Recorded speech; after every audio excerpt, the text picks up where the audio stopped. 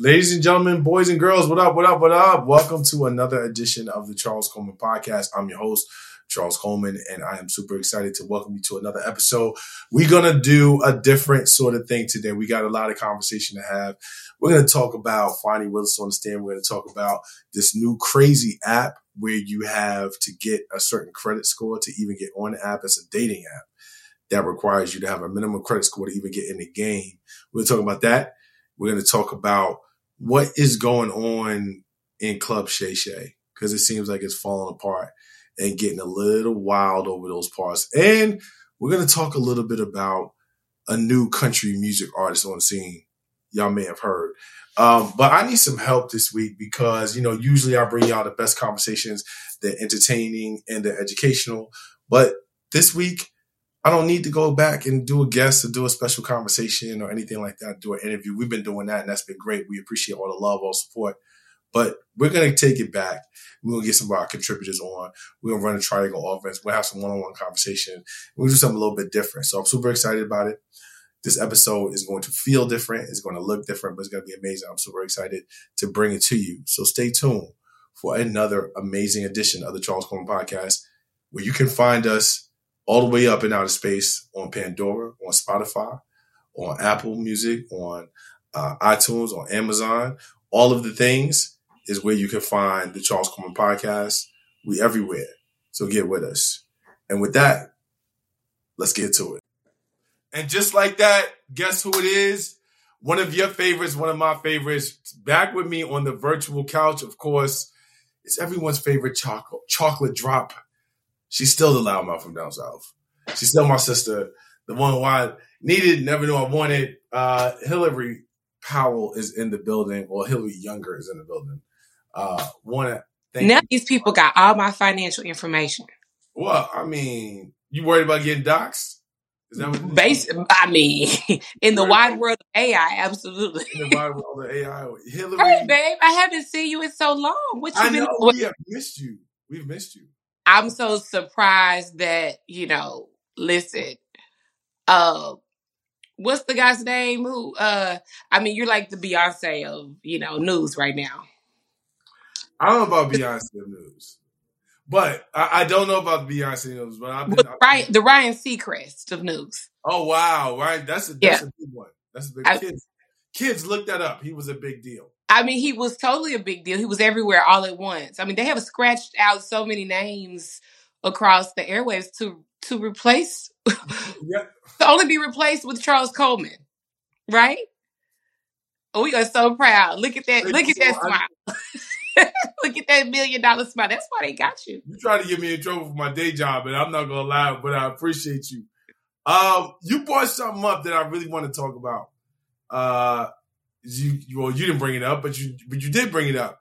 Beyonce in the country music lane. You're from Dallas. You're from Houston. And I know you're a huge Beyonce fan. You respect the woman's craft. And I would imagine that you know a little bit about, number one, country music, its origins, and how do you feel about it? Because you usually have a different take. She got white folk going crazy. They losing their mind. They know about she about to shut down the CMAs next year. Like, we know it's a different thing. But you usually have a different take on things. So I'm curious to hear what your position is. I do. And the thing is, some people can respect the fact that I'm an iconoclast and some people cannot, because they're either all or nothing. A what? An iconoclast. A what? Children, iconoclast. So some people can respect that and some people cannot. It means that I can love the person without worshiping them.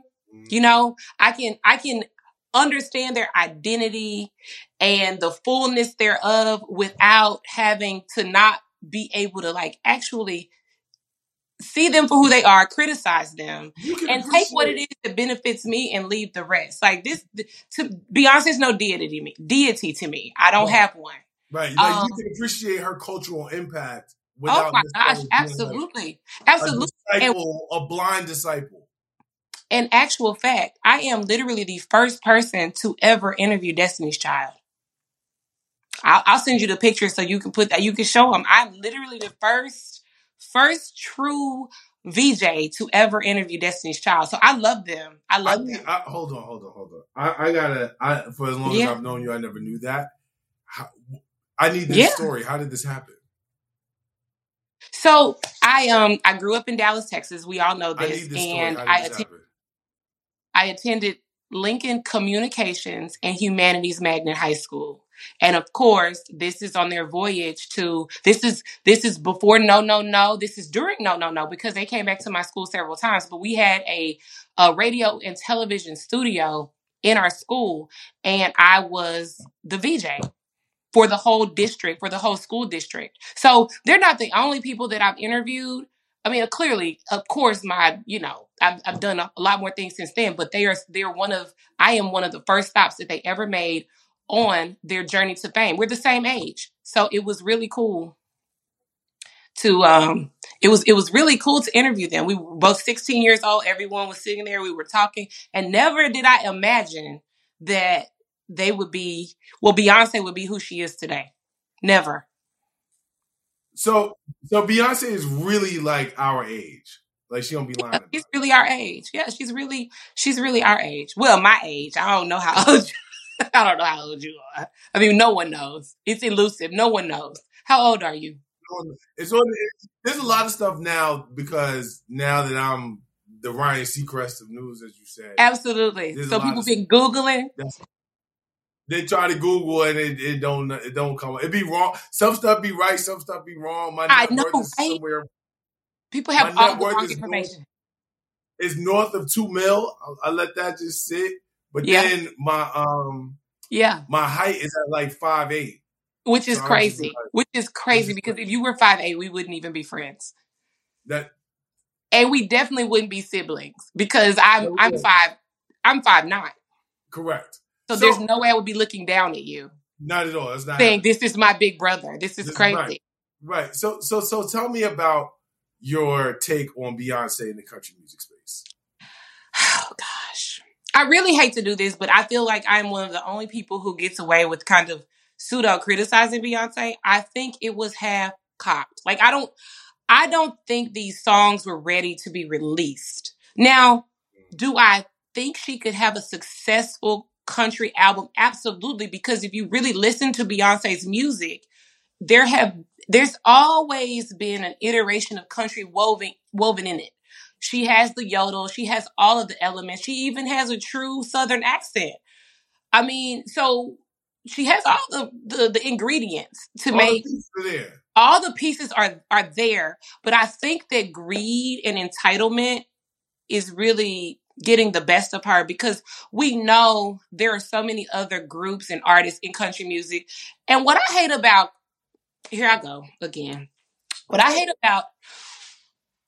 I don't like about us is that we're never researched enough. We're never up on what's actually current, what's real, our history, our culture enough.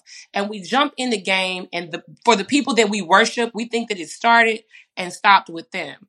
I grew up. Black people getting into country music. Black people are country music. But bigger than that, there's Charlie Pride. I mean, even if you knew Hootie and the Blowfish when we were growing up, Tanya Blount and this guy, Aaron Neville. But then now there's Mickey Guyton, and the woman who Beyonce copied off of, is her name Tandy? I think that's her name. I think her name is Tandy. Mm-hmm. If you guys look her up, K. Michelle's been trying to break into country music since she began her career. So this is not. Beyonce is not a monolith. We'll just stick to something that people can. Beyonce is not a monolith, and neither are her fans. And neither are her raggedy fans. I don't like people worshipers. I really don't. That's what I struggle with. I struggle with the fact that a person cannot stop for a minute and just say, okay, she's great over here. She might not be so good over here. It's just like the people that try to make her a fashion icon. And we know for a fact that she's tacky. Yeah, I mean, you know what I find? Every day of the week. Anytime somebody wants to hold her up as a fashion icon, and I have a tremendous amount of. So for me, I'm a person who admires, like, above anything else, I'm always going to admire work ethic over talent. I like talent to me when it comes to people. I feel like it's actually a dime a dozen, but the people who are willing to work hard, like Yeah. the Kobe's of the world Yeah. and the Beyoncés of the world, I Yeah. feel like they deserve every good thing that comes to them. And so for me, that's like where my fandom of Beyonce comes into, my appreciation of Beyonce comes, because I'm like, you work that hard at anything, you Yeah. deserve whatever happens. You know, you deserve all of the things, all the great things. What I Absolutely. would say is like anytime somebody wants to bring up like her as a fashion icon, I'm like, House of Darion, anyone? Because that was terrible. Like it was terrible. And I mean, I realized that was her and Miss Tina's vision, and they can be lovely people, but House of Darion, if we keeping it 100, was trash. Well, that's the other thing about Beyonce, right? Is it nature or is it nurture? Or is it a combination of the two? I think a lot of Beyonce's iconic, like, magnitude comes from nurture. I think that she was great on her own. Like she clearly could sing, she clearly could dance, but hell, 90% of Black girls in the 90s could. Now we've gotten into some different stuff where these kids don't have rhythm, don't understand. It's different. But we all had a little something we could give. Yeah. I mean, she definitely was nurtured into the position that she's in. Though hard work is exactly what did it. That doesn't surprise me. Your take doesn't surprise me. And I without asking you, and part of it is because I know you so well. The other part was I knew as somebody who was from Texas, you would tell the truth about the state. Yeah, that those two songs. Okay, so what I really feel rushed. They do kind of feel rushed. They are incomplete, and she is better than that. That's really all I have to say about the songs themselves. She's better than that. She has more power, more resources than those songs. And I don't appreciate her for whatever this is, the angle that she's, pushing, the agenda she's pushing right now. Because the other thing about entering into music genres, we've been around long enough to see that when people want to switch genres, or even when people want to enter into the industry, what do? They collaborate. So why not collaborate with the hottest, country artists right now? Like I said, like I brought up Mickey Guyton. Or old girl who you kind of sort of took her thing. Or old girl who you kind of sort of took her thing. But also, it was just half done to me generally. She showed up at the Grammys. Well, if you know anything about the West and Westerns and cowboys and the history of all of that, my last name is Younger. I am a descendant of the Cole Younger gang. These are cowboys. These are people who rode out in the West. If you're actually coming to take something back, why wouldn't you show up with your gang? It should have been every Black country musician in a cowboy hat sitting around her in the audience. She wouldn't have had to release anything. She wouldn't have had to say anything. She just showed up with her gang. I mean, that would have been colder to me. But her team, or even if her gang, meaning her family, had on Western attire. No, you show up with the people who are already leading the charge. You show up, if you move in weight, you don't show up with people selling cheese. You know what I'm saying? You show up with the people moving weight when y'all coming to take the block back. And see, this is why I message right, folks. So heavy. This is why I message So, as you can see, everybody's just popping in and we just getting it going right here on the Charles Coleman podcast, keeping it live. Another thing I wanted to talk to you about, both of y'all now, since y'all are here, there's a new app called Score. And it's a dating app. There's a new dating app called Score. I want to hear everybody's opinion on this because the way the app works is to even get on the app, right? Like to even get on the app, you have to have a minimum credit score. Other than that, you don't even get, like you can't get an invite, you can't get on. You got to get your credit checked just to get on the app. What do you think about that, guys? Some bullshit shit? Is it needed? It's doomed to fail. Really? Yeah. It's not. I mean, okay. Is it one way to vet people? I would think that someone would. I would think that would appeal to someone like you, to an African American like yourself. I think that would appeal to you. Well, I've already matched my credit. You know what I'm saying? Like I've matched credit with someone already. So I really don't care about that. And the reality is, for people these same people are going to want something that feels more authentic and more genuine. But then they're matching based on credit history. It's weird. Like, credit history does not determine whether or not this person is a good person, a good human. It only determines whether or not they've paid their bills on time. And so that's just a weird way to decide that you want to like be in a relationship with someone. Does he pay his bills on time? Because this is the other thing. Like, I know people with bad credit that I would say, I would link up with this person. It's a good person. Like, you can improve credit scores. They got all kind of hustles and shit to raise your credit. Like, you can't give a person integrity and, a whole lot of other things that are required to be partnered healthily. So you think it's doomed to fail. Kurt, what's your take? I think it's doomed to fail as well. Again, your credit score is a terrible reflection of character, in my opinion. People co-sign for people being a good person and wind up getting jammed up. So that's a terrible way of, I guess, trying to discern when it comes to dating.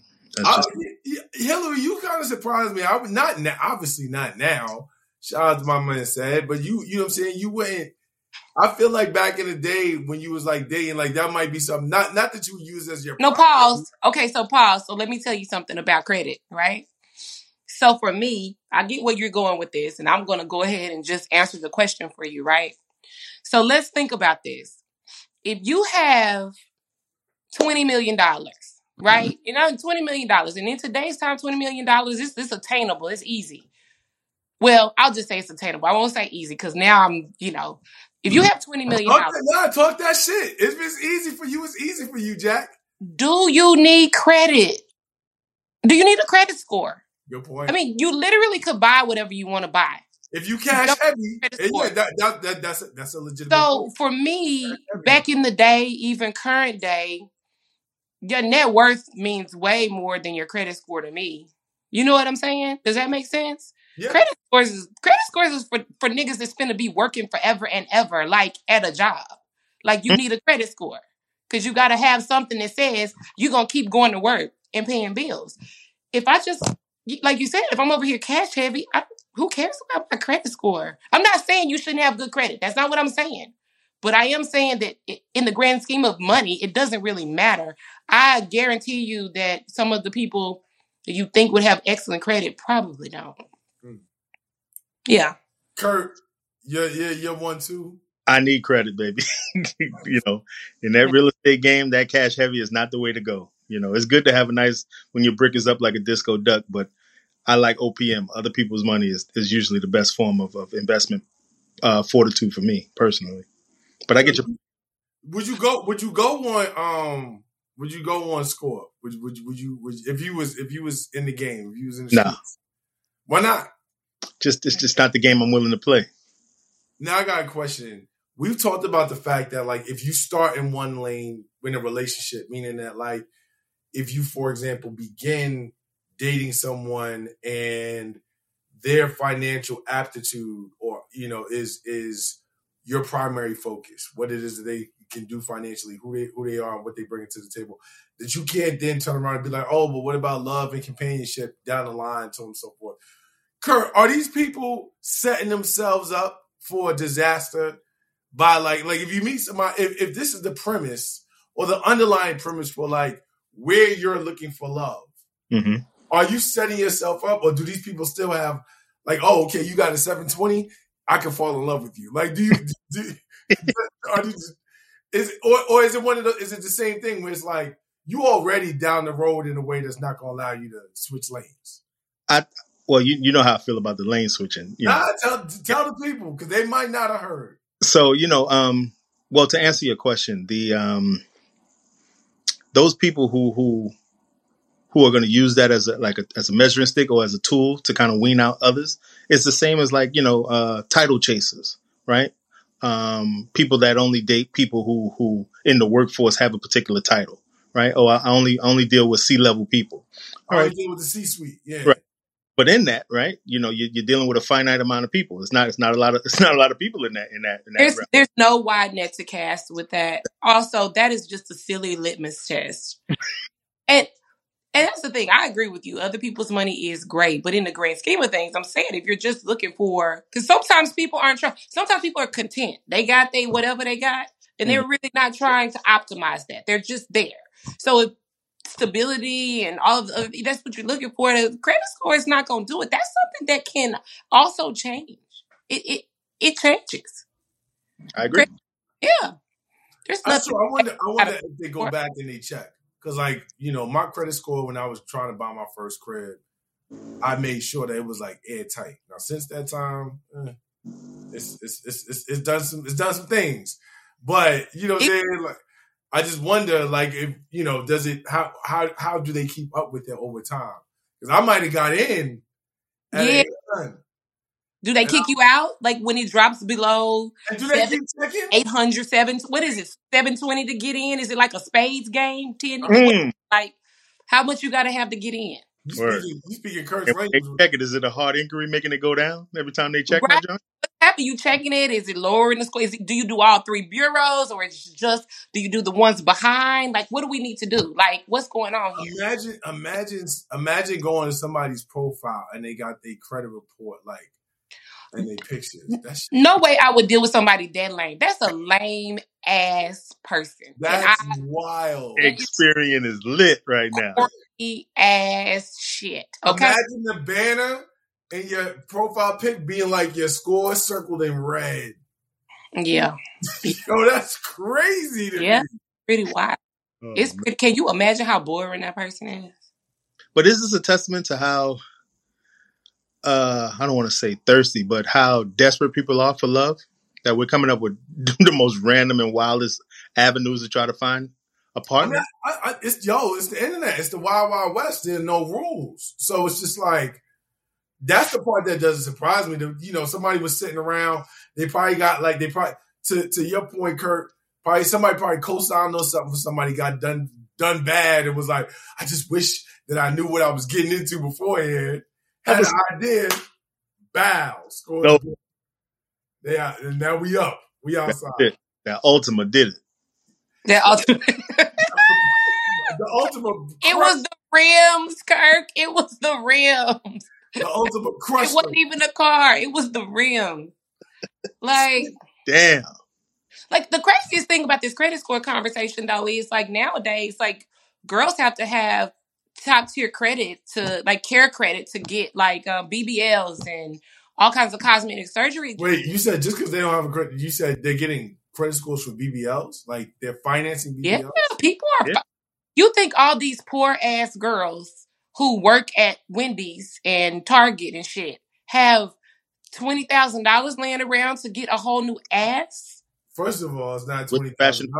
Jackson Hewitt, baby. We back up. Well, that's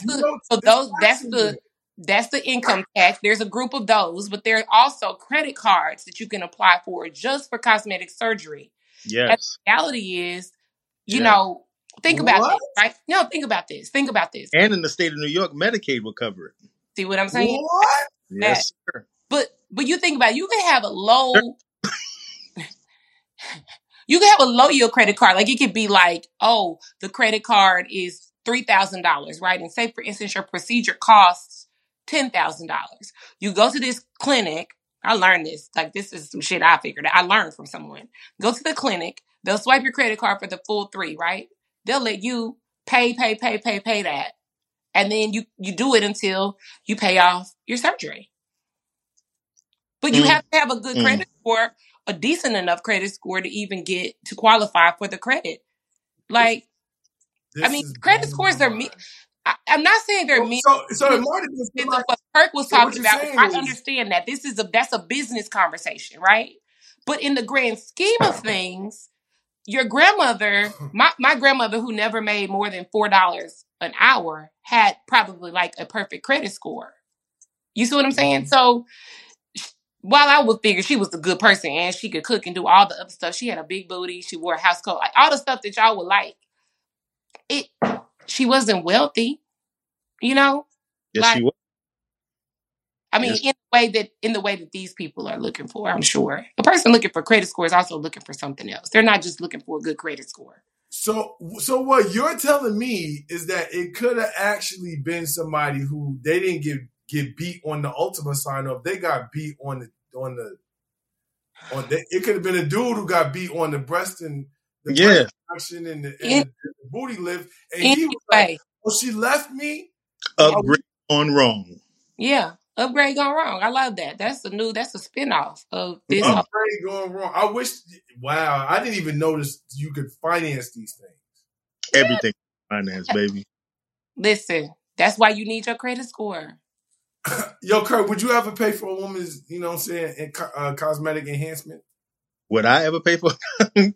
Before, like someone you wasn't married to? Oh, hell no. That'd be the option. So that's it. I've known several men who've done it on some big pun. I pay for the... Oh, get your own. Get your own, you heard? And I was like, you know, when you break up, y'all, you can't take that with you. That was always you can take that back, though. That's crazy. Yeah, I'm going to need those. You going to take her titties out? Yeah, I'm going to need that. Yeah, to go under the knife because y'all broke up is crazy. She got to give it back. She got to give back the 30 cc's or however many, however that works. And you're going to do what with them, sir? Hold that down. That's nasty work. There'll be others. The filthiest of work. It's the nastiest. That is nasty work, bro. Word. So speaking of Wild Wild West, nasty work, and we got to talk about this, right? Like, look, I believe that every podcast, every online platform has got to have its space to grow. I don't hate on nobody. I want everybody to get their space, they shine, and get their money. I really do. That like we getting fired, right? Not at all. But we got to have a conversation. Because Club Shay is turning messy as hell. Club Shay got messy as fuck. Hey. I mean, it's messy as fuck fat. I'm talking about, and the thing about it is that I think Shannon knew, because before the Cat interview dropped, before the Cat Williams interview dropped, he was like, yo, he said to people, y'all not ready for this. It's about to break the internet. And since them 53 million views, Matt, and everything that's happened since, this has been a mess. Kurt, are we going in the wrong direction? I think, well, Charles, it's a tough way to respond to that. I think we're moving in the right direction, but I think the people want podcasters to be the new saviors, right? Especially black podcasters. So with us, whenever we discuss anything, it has to be a representation of a people, unfortunately. And when we get up here and we allow some riffraff to go ahead and do what they need to do, the dirtier the information they spew, the more people want to watch. People love controversy. I'm strategic, right? People love controversy. They love mess. So then, mess now becomes a new commodity. Yeah. Are we going to peddle it or what we doing? Hilary, your take before I get deeper into this, because I got a lot of thoughts here. I mean, don't hold back. Neither y'all. You don't gotta hold back. Just call for what it is. Like I have to agree with D.L. Hughley when he said Shannon Sharpe is just Wendy Williams with a weight bench. Like, Jesus Christ, it was. It was too much for me. Like, and I'm tolerant. I have a slight tolerance for mess. Like, I'm a person who was a huge Joan Rivers fan. I loved it. But this was too much for me, especially coming from a man. Like, where is the balance? Like, where is the balance? Like, that's gone. Who is reeling everything back in? If not you guys, it's just crazy. I just never seen a man be that fucking messy. I'm sorry. And for me, it was a complete turnoff. I don't like messy ass men. I don't like messy people generally, but to see a man be that messy, it's too much for me. It was very feminine, and I know I might get a lot of backlash for that. I'm not saying it was too much for me. I don't like it. I don't like it. So here's where I'm at with it. I think that I say this a lot. You can't hustle controversy for profit because you're playing with forces you can't control. And, I get it. 53 million views is intoxicating. I don't know what I would do if we got 53 million views on one episode. But chances are, whatever I did on that episode that got 53 million views, I would do it again. I mean, I understand. That's and all we do after that point. Right. That's how we talk. That's how we do. That's Right. it. Shit else. That's it. Every day. Mess. All day. 24 hours a day. Mess. I'm talking about, I just come in and just throw this shit up. Just wherever it falls. I brought the mess. Not all in it. Just mess. Right. You gonna get on and say, what? You're hired. Let's go. Yeah. So, get in here. Why is it get in here? I guess the number one question is, here's the number one question. For someone in his position, he has to ask himself, where do you want to go with this? Because this is a short road. You said what you say, Kurt? To the top. Nigga, that's what I'm This is a short road. And I'm gonna explain why it's a short road. It's a short road because the only people right now that you're getting are people who got something to air out, or people who are responding to people who got something to air out, who are willing to come that low, right? Come on. And then people who are looking to become relevant again because they can't go to other platforms and, do what they're doing there. And so it's going to limit you because, truth be told, if I'm somebody who's like really at the top of my game, like if I'm Denzel Washington. You're not going on that shit. I'm not going on that show. No. If I'm Michael B. Jordan and I'm thinking about my next move, I'm not going on that show. I'm limiting what I'm saying? You're limiting yourself to a very particular space. And, to the Wendy Williams point, I guess that's a really, really accurate analogy because once you get seen like that in that space. People also stop letting you in the room. Yeah, they're going to look at you different. Yeah.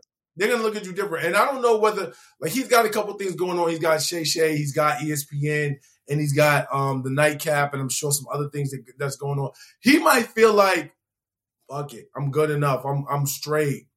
But I just feel like if you're really trying to take this space of media, entertainment, interviewing people, all of that seriously, this is not going to be the route to get there. You got to reverse course real quick because now it looks like it seems like you looking for it. That's all. Chasing your mess like an ambulance chaser, like an attorney looking for car accidents. But you know what the other part of that is? The other piece of that is not just the guests are not going to respond. He targeted the most fickle audience in media. The messy audience, they're going to just move from to the next messiest person. That's what they do. And while they watch you then, they get bored. These people's attention spans are very short. So now you got the 59 million views because of the mess. You got to keep it messy because now you're dealing with people that are like toddlers.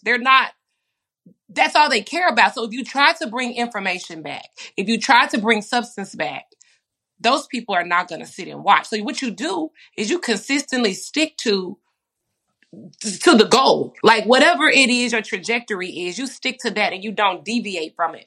Because organically growing is the best way to grow because that audience is going to stick with you. And they're loyal. Not going to stick around. Well, I mean, as much as I agree with you, Hilary, you have to think about, even in your response, in my opinion, right? That response was very educated, right? And calculated. But the people we're talking about aren't, right? So they will never understand that there's a thing that's happening on Club Shay Shay. They don't see it that way. They see it there was somebody would have some level of position of power, whether it be a comedian, athlete, whoever it may be, and they're outing people. The adrenaline is about the out. The person who's outing, it doesn't even matter. The story 9 times out of 10 don't matter. It's just this whole appetite for exposure, right? It's like, yo, if I got something I need to say, I want to hear him say it about him because I've always known what that person is like, right? But then also too, I'm thinking like the people, right? So you look at a Cat Williams, right? Who's coveted by this particular community, right? I don't even know what to call it, but there's his audience, his demographic, right? But then those people aren't the type of people who can sit down and articulate the interview. they can't say what happened and why they're attracted to it. All they want to know is their hero got jerked by somebody, and we want to know who. And now that we know who, we've now created this proverbial beef that quite frankly, might not even really exist anymore. But it's exciting. Same thing like when Taraji was crying. Everybody's like, oh, it's messed up. She's underpaid. Well, yeah, she may be underpaid, but she's also dealing in the studios of people that don't have the big bag like that. So she's tight that Tyler Perry didn't give her a certain amount of money as if that was Steven Spielberg. It's two different pockets. So if you, I don't want to say typecast yourself, but if you this actress or this entity that want to stay true to your people, quote unquote, and keep it real, then it has a glass ceiling, unfortunately. And when you hit it, that's when you get tight. And that's now when we're going to hit the secrets now. Now we're going to hear about the invitations that was taking place at the parties and blase blip and this, that, and the third. We don't need to hear that. But but is there any longevity in that, Kurt? Like of course. You think so? Yes. I think that some mess is the new hero, bro. Here's the thing. I feel like at some point something's got to give. Either the quality of your work is going to have to change, or the quality of your guests is going to have to go down. That's the thing. You're not going to get this. I mean, I really think me and Hillary are right on this one. You're not going to continue to attract the type of talent that you're looking for. I mean, he's had some really significant guests on there early on throughout what he's doing. I don't think you're going to continue to attract that type of A-list talent if this is what you're doing. I just think that it's going to end up being like, nah, I'm not messing with him. Cause you got to remember the trajectory. He started Shay toward the end of his career with Skip. Mm-hmm. At that point, he was really, really popular. He was on Undisputed, and people didn't really like how Skip was doing him. So he also became like, it was also like, we cheering for you. We want you to win. Right, because he was standing up for himself. Correct, right? And we saw that. And so there were certain guests who was like, word, I watch you. I respect you. Mm-hmm. I respect you. So I'm going to come on your platform and I'm going to mess with you. That's where it started. And that's why he was getting the guests that he was getting. And I mean, now though, you've had Cat Williams, which was like, went a mess. Then you had Monique, which went even further left, right? And then, like, if you watch a lot of these, to your point, Kurt, if you watch a lot of these interviews, right, one of the things that's the formula, I'm gonna give you the secret. People don't always really watch podcasts. They watch the clips, like they get chopped up. That's why that's the game. Like, that's really the game. Like, people watch clips. So everybody's looking for the viral moment. Well, what's the viral moment? Oh, I want to get you to tell a story that nobody ever heard, so on and so forth. It's something that even when I've interviewed people like Richie Murphy, I've interviewed people like Blue Williams. These are people who've been around like A-list talent forever. They've got 1,000,000,001 stories, but I'm not getting them drunk like drink champs, trying to get some out of them, make them look crazy. You know what I'm saying? And then I respect the fact that you can tell, I know they got stories that they just can't tell or that they won't tell. People who work in industry, we pocket people's business every day. Yeah, but I'm not trying to put them in a position where it's like, yeah, give me the thing so I can go get viral. Because I know somebody who's looking at my podcast is going to be like, I don't want to mess with that. I just don't think Kurt, at the level of guests that he has, in that messy space, I don't think it's sustainable. Well, Kurt also said something that I think we have to continue to keep at the forefront of our minds about media. We really have to stop thinking that these people are not journalists. Like, the three of us, we graduated from a school of communications.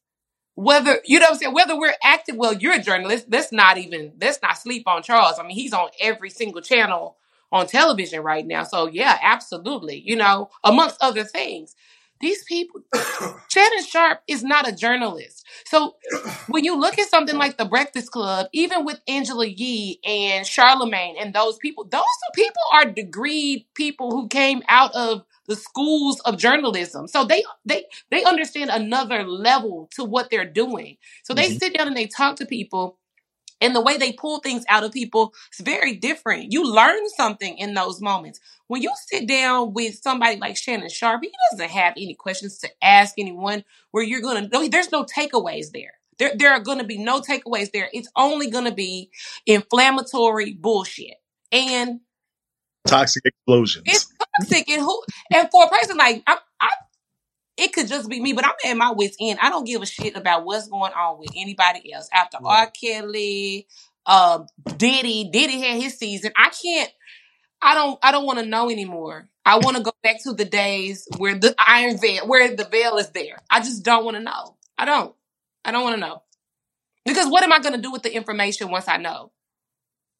Like, we know people who've worked for all these people. We know people who've literally been in their camps, right? So it's not like people like you and I didn't already know these things were going on. But the reality of it is, what am I going to do with that information? Even for my own self, I go into people's homes, people who you know, like people who I could write a book, sit down and do a full expose on and maybe make some money like that. But the long game for me, that would literally ruin my career. I think that's really what it is. I think, you know what I'm saying, Kurt, I think, and you can feel free to disagree or give your take on it, but I think that it's really a matter of short term versus long term. If you can't, and here's the other piece, right? And I noticed this is no disrespect because I think that there are a lot of great sports podcasts out there, but I noticed that there are a lot of players in different leagues, particularly the NFL and the NBA, who are recently retired, meaning that they played in the early 2000s and they might be between 5 and 10 years in retirement.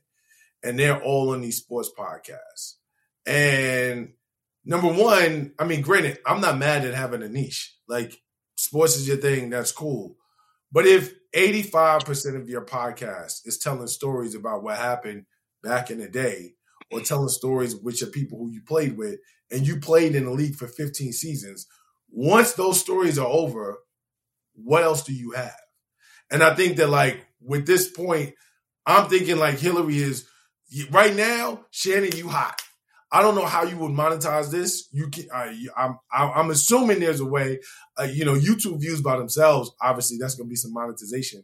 But I think long term, for what you could do with your platform, given everything that you have going, you're on ESPN every day.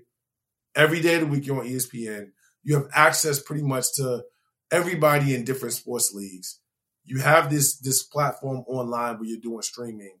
For what you could do with that space in media, I feel like you're selling yourself way short going after the messy short money, because I don't think that money's going to be there for a very long time because that community is fickle, like you said. Well, look at Nate Burleson. Look at Michael Strahan. And then look at Shannon Sharpe.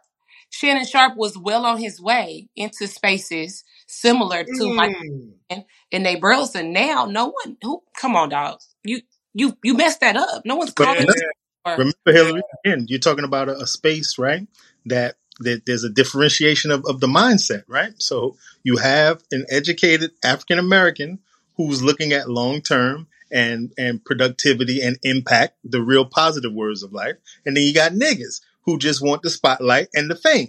So there's two different trajectories of vision for those two different people, and we see it play out, right? When to use Michael Strahan and Shannon Sharpe, you see what the game gets you.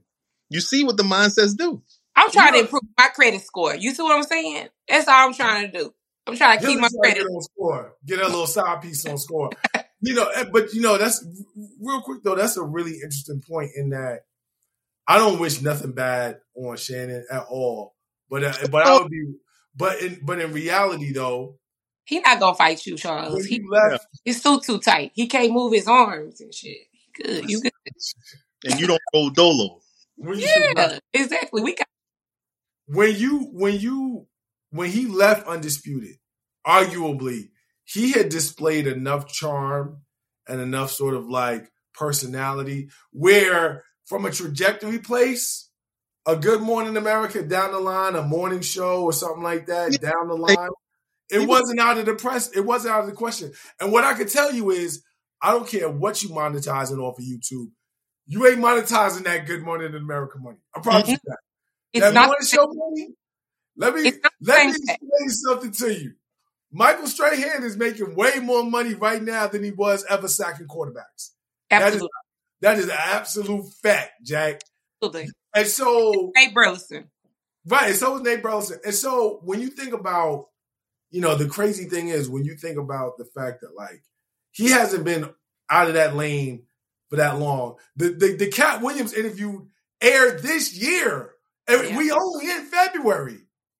And all that stuff right now is, I won't say it's not a possibility. I would say he would have to make a very extreme pivot. He's got to dial it back. He's got to do what Fani Willis did. He got to turn his dress around. Y'all are bugging. That's my last. You know what?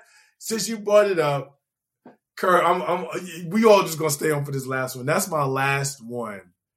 Is the Fani Willis. First of all, I'm glad you said it because somebody said it to me, and I'm a man. If I had said that she had the dress on backwards, I would have got smoked. So I said nothing about the fact that this woman had a dress on backwards. But I'm glad you pointed that out, Hilary. Cross, baby, Atlanta. That's how we giving it up. What? Crisscross. With my clothes on backwards. What's up? JD, good. Well, hold on, y'all. So let's talk about that for real. Let's really educate people about that for real. Turn backwards, right? So, I'm from the South, and now that people have stepped into different spaces of how long did it take you to realize her dress was on backwards? I got to know this. Did you know immediately? Yeah. For me? Yeah. When she sat down, I knew it was on backwards. When she sat down, I knew it was on backwards. And in that moment, I'm not sure how much you guys, Kurt, you hate shit, right? No. Oh, I'm sorry. I apologize. Yeah. Is it somebody on our show hate shit? Oh, yeah. Bottom line is, she was practicing that merger, that Christianity and that voodoo merger that happens in the South. Turn your dress around, you walk it back. When someone lies on you, right? Someone lies on you, they've defamed you. They've tried to put you out there in a bad way. She turned that dress around because that's the magic. Mm-hmm. You walk it back. Even if you look at how she put the pendant on upside down, the American flag, the pendant, it's supposed to hang and be relaxed, right? She put the American flag upside down. Let me tell you something. I believe in her. And the reason I believe in her is because she really is sincere about what she's doing to bring her practice into this, to bring her practice of whatever somebody want to call it. They want to call it witchcraft, whatever they want to call it. But the reality is that shit's been being practiced on us for hundreds of years now. And she is serious about what she's doing in Atlanta. Now, whether she's sloppy, whatever, I still think she's smart. I'm going to stick beside her. I'm going to stick beside my good alum. I thought you were joking, but no, I'm dead serious. That's why I said I'm dead serious. Look it up. I didn't even realize. If you notice, she had the bottle of water. She never drank out of that water. Mm-hmm. She never drank a sip of that water. I didn't. Wow. I didn't even. That is wow. Ask your mom. I'm sure she knows. I will. Someone else had pointed out to me that the dress was on backwards, but I didn't realize that. And then I'm going to go back and I'm going to look at the pin situation because I didn't even peep that. I got eviscerated on Twitter. I came in and I said, I recognize the fact that her dignity had been attacked, that her integrity had been challenged, that her professionalism was under assault. And I also said, when she first came in there, I said, yo, but you got to chill. I said, you have to chill. I acknowledge that she was sitting at an intersection of gender and race and professionalism. And even as all of those things were being put under a microscope, I was one who said, you still have to be mindful that it's too easy to fall into the trope of being an angry Black woman. It's not fair. It's not right. It's not okay. But you have to be aware of it. You can't act like that doesn't exist or that's not a factor in what the world is viewing and how this may come across. And baby, when I tell you they got after my ass, they got after me. Say that again? They tore your ass up, didn't they? They was mad, sis. They was mad with me on the Twitter. And I was just very bugged out about it because now granted, don't get me wrong, there were a lot of people who was like, you right, I get it, so on and so forth. I think where it was very clearly there was a generational divide, and then there was like a super duper pro militant feminism divide because they felt like I was trying to police the behavior of Black women. And I felt like, well, I hear what you're saying, but I also live in a real world. And in the real world in which we live, these things are going to be said, these thoughts are going to be thought, and acting like because we don't want them to exist, we could just wish them away is not realistic. Hilari, Cashmere, your thoughts on any of it that we're talking about? I just didn't see the purpose of them calling her. You know, I feel like that was. They didn't call her. Well, initially, they subpoenaed her, and she tried to fight the subpoena. She voluntarily went on the stand from the state. That's really how it went down. But how? I guess from the defense's perspective, catching her in say some type of lie or whatever, or if she'd have blown it, right? How would have been helpful? What do you mean? They were trying to disqualify her. Disqualify her as the DA?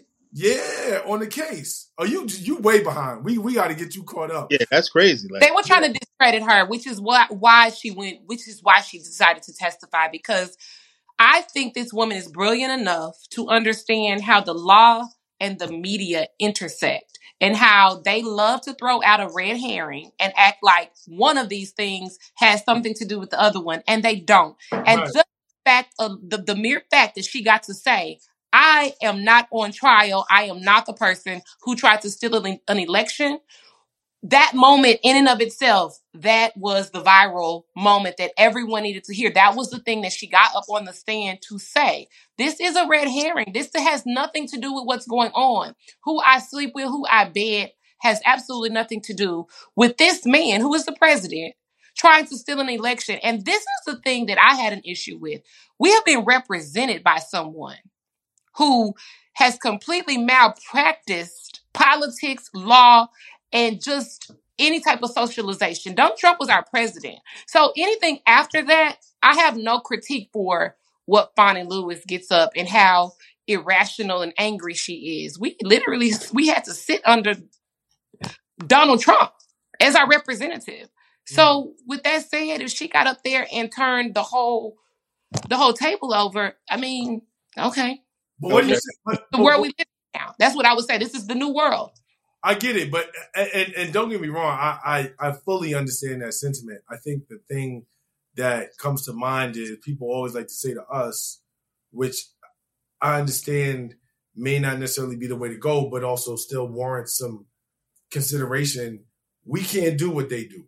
So like what they set as their standard is not going to necessarily be applicable to us. Like the example that I always use this example is if I'm mentoring young men and I'm talking to them about dealing with the police, I would love to be able to say to them, you can pull out your phone, you can start recording them, you can ask them questions, you can speak to them in the same tone they're speaking to you, but I want to make sure they come home at night. Is that right? No, that's not right. Is it fair? No, it's not fair, but it's also a reality that I'm aware of that if I'm being responsible in guiding them, I can't ignore. And that's really where I think the Fani conversation gets a little tricky, Hilari, because everything you said is right from a principle standpoint. It is absolutely right. But I don't think this conversation is about right and wrong.